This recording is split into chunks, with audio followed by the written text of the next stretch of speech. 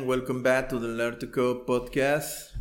Today's episode is going to be about my quest for becoming a full stack web developer. I am still working on it, not too hard lately because I've been distracted with learning audio production and video production. But I want to talk about what is the meaning of the whole web development rabbit hole, let's say. Well, it turns out that when I started learning web development for real was past November 2019, before the coronavirus crisis. And all I wanted to do was to learn how to introduce data into a database from a website. So my background is database administration, so I do manage databases as the name implies.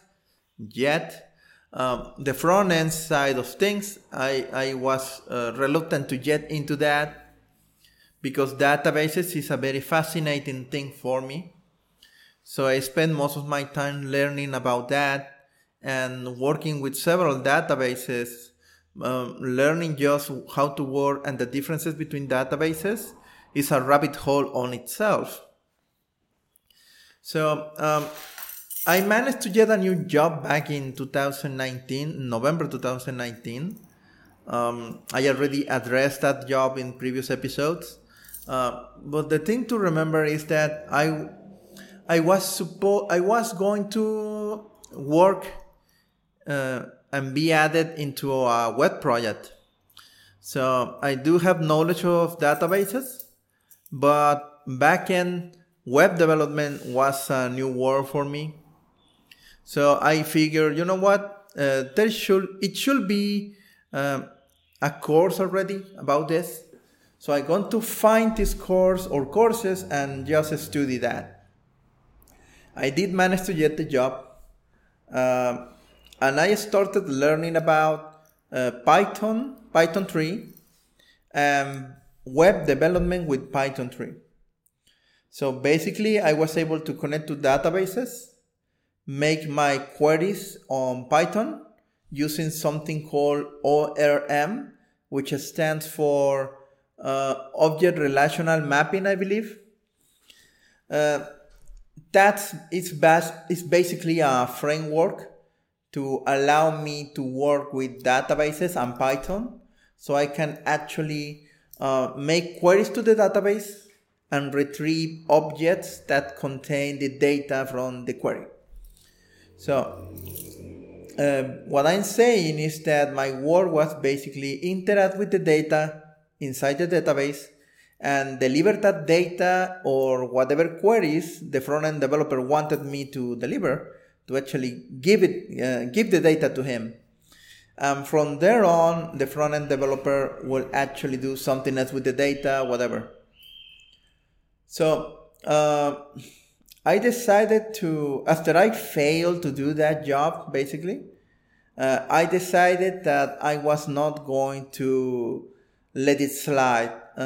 So instead of looking for another job, what I did was to dedicate my time into developing the skills necessary to allow me to create a web project by my own.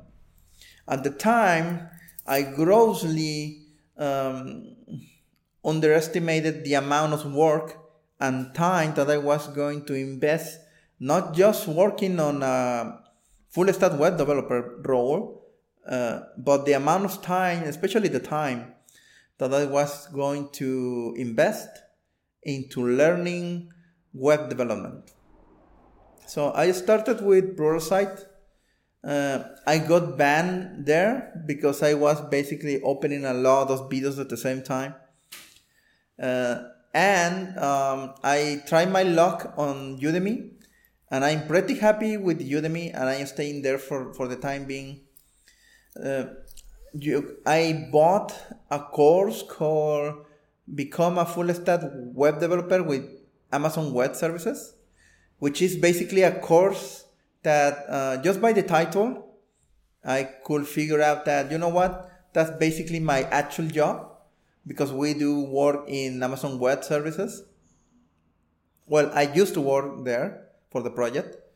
So I watched the entire thing. You need to purchase, to buy individual courses at Udemy. By the end of the course, I was pretty disappointed, not just at the course, but at the platform as a whole, because the title promises a lot.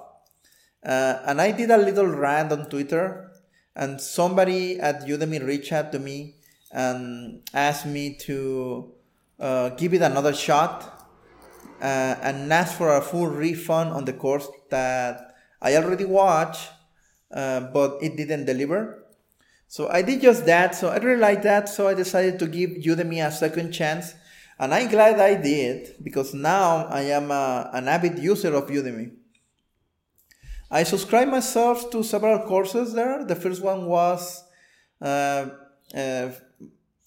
Stack Web Developer Bootcamp by Angela Yu. It is still published there. I highly recommend it. And I started reviewing the basics of HTML and CSS. I was familiar with those, but I never made a full project on my own. So I review CSS and HTML, and I started learning JavaScript for real now. I did know a little bit of JavaScript before that, because everybody must know some JavaScript for whatever reason. But the thing is that I never worked on JavaScript more than 2 minutes at a time. So learning actual JavaScript was a very interesting move from my part. And that's where the hard part started to come out, because JavaScript is not really, it's not Java-like really. Well, you do use classes and objects, but instead of like in Java, no JavaScript, in Java, you must define your classes, you must define your objects, and everything is a class. Here, JavaScript is very easygoing. You can actually use variables without declaring them, so they get declared automatically. So, and a lot of more features. So I decided to continue learning that. And I do remember that I managed to convince my current wife into learning full stack web development. And she actually finished the course alongside me. We spent around a month and a half learning that single course. And every single day we were working a lot of hours on that. By the end of the course, we were feeling pretty confident that we can actually build database applications on the web right now. But we were far from that. The bootcamp was really good. I do really recommend it. But as I was building my first serious project after the course, after the bootcamp, I began stumble upon details, or may I say, big features that I didn't learn how to do during the bootcamp. For example, although Angela Yu addresses how to connect to a MongoDB database, we never get to actually connect to a SQL database, not a MongoDB database, an actual SQL database. There is a chapter dedicated to making queries, inserts, updates, and so forth, but never a single video dedicated to how to actually connect to the database using SQL. So I found out that information in another course that I bought afterwards. So I found out quickly that the bootcamp gives you incomplete information. So don't actually believe that you can even build a simple thing that you can actually sell with just a single bootcamp, it came very clear very quickly that I needed to become proficient on Node.js, because that's where all the backend logic is being programmed, and even the views. So it came clear to me that I need to dedicate more time into learning the individual tools, not just browsing them in an overview, just like an overview way of seeing things. So basically, I was just hoping to become a full stack web developer after watching this single video course. And I didn't achieve that, but now I know what to ask and what to look for. So I'm not really lost, and I did gain a lot of knowledge during the bootcamp anyway. So I decided to buy several courses, one on Node.js, one on Material UI, another one on React, and I am currently just about to finish the Node.js course by Maximilian Schwarzschild, something like that. And it's a very big and very it's a very heavy course. It's not for noobs, especially in the from the mid section, from half the course forward, the level of difficulty gets higher and higher. I am currently working my way into a chapter named async request, something like that. I still don't know what those are. I just watched a 1-minute video about it. I am still not understanding really what async requests really are. But I guess by the end of the chapter, I'm going to know, I guess. And that's where I am at currently. I am learning Node.js at Udemy. I stopped trying to build websites because I realized that I stumbled upon my own limitations during the building of the websites. So I took a step back and say, okay, let's calm down. I am very frustrated because I'm not progressing on my pet projects, on my side projects. I do know that I lack skill and ability, and I'm facing challenges that I didn't expect. So the bootcamp was very broad. I learned a lot of different technologies, and the exercises were simple enough that I never came to realize that I was learning a non-complete version of the reality.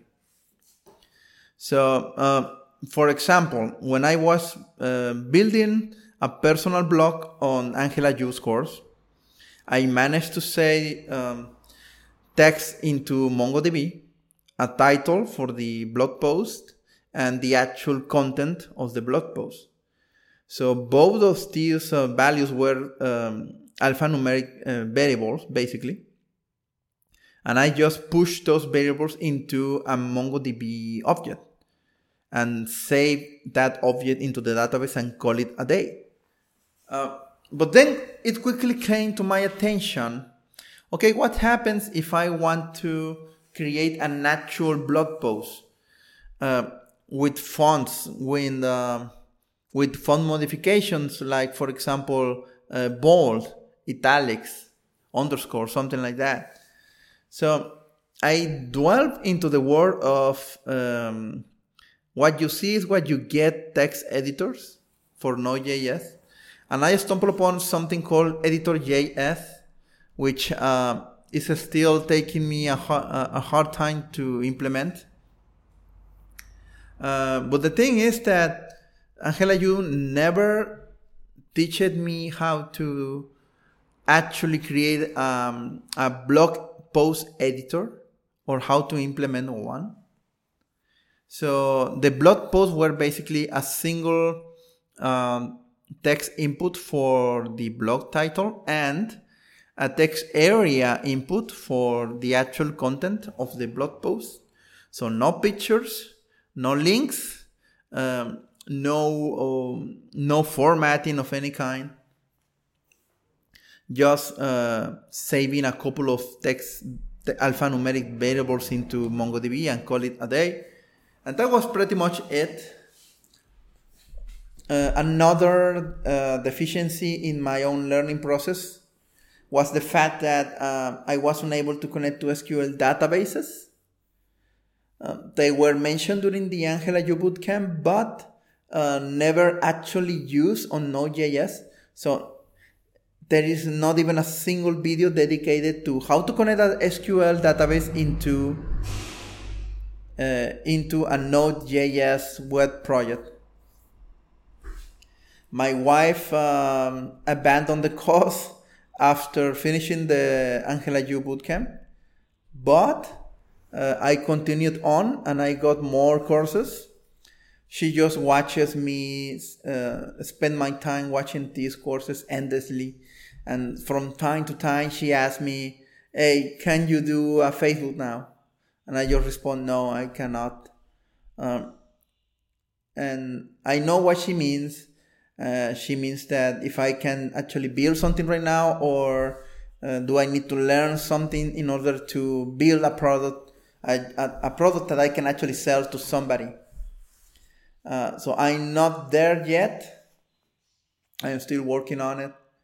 Perhaps producing this podcast and YouTube videos is a distraction, but a useful one in the sense that if I create content dedicated to programming, more likely than not, I'm going to be explaining programming to somebody else. And that will actually help me understand my own deficiencies in programming itself. So that's basically the plan. I enjoy this hobby of podcasting. I want to include more people. And with the arrival of the new hardware, I'm not going to have an excuse anymore to not interview people around here in my locality, here on my own town, and or interview people remotely via telephone or via Discord maybe. I don't know what people use today or Zoom maybe even. So, and now I can stream. I'm back to streaming. I am streaming at YouTube, by the way. I've been having a lot of problems with the sharing the links to the right stream. Because if you change anything on your stream settings, YouTube is going to generate a new string key that you need to get. And it happened to me that I was quote streaming end quote for around 5 hours, and after the 5 hours passed, I realized that nobody watched me because the link that I shared, the string key, was not the right one. So and I lost another stream due to the fact that even if OBS is already streaming and working directly into YouTube, you need to actually start the stream in YouTube by pressing the initiate stream button in the web page. So I didn't know that, so I lost another couple of hours of streaming there. I'm getting wise up. I wising up from my mistakes, and it's not a serious problem because this is a hobby actually. Streaming, recording the podcast, and now YouTubing. This is a hobby, a really entertaining and useful one because I'm learning a lot of stuff. Obviously, I guess I can actually look for a job on the audio industry now because of I am developing skills that I didn't expect to develop, but here we are. And programming is my real passion right now. I discovered that, I remember that during my time on my past job, I developed this liking to write ebooks, because they are basically static websites compiled into this proprietary Amazon ebook format. And I even managed to compile a book using HTML code and XML code. And that's another rabbit hole on itself, coding ebooks for Amazon. And I say coding ebooks because that's what you are doing actually. You are not writing an ebook, you are coding an ebook. And why is this? Because in order to write your ebooks are basically HTML websites with CSS. Very simple ones, but in the end, they are basically websites, static websites. And if you know some HTML and some CSS, you are already halfway through the way to learn how to actually make your own books for Amazon. I'm going to be streaming that rabbit hole in the future. Maybe today, maybe later. I'm not so sure right now. I am actually waiting for to have in my mixer that I already bought. And maybe in a week later, I'm going to be streaming. I'm going to be streaming directly into the mixer. I am thinking about reading books and publish those audios via podcasting or maybe YouTube, or both at the same time. Why not? There is a lot of things that I can do to create content with the new gear I'm going to receive. And sadly, I'm going to say goodbye to my faithful companion here, the Rode NT-USB.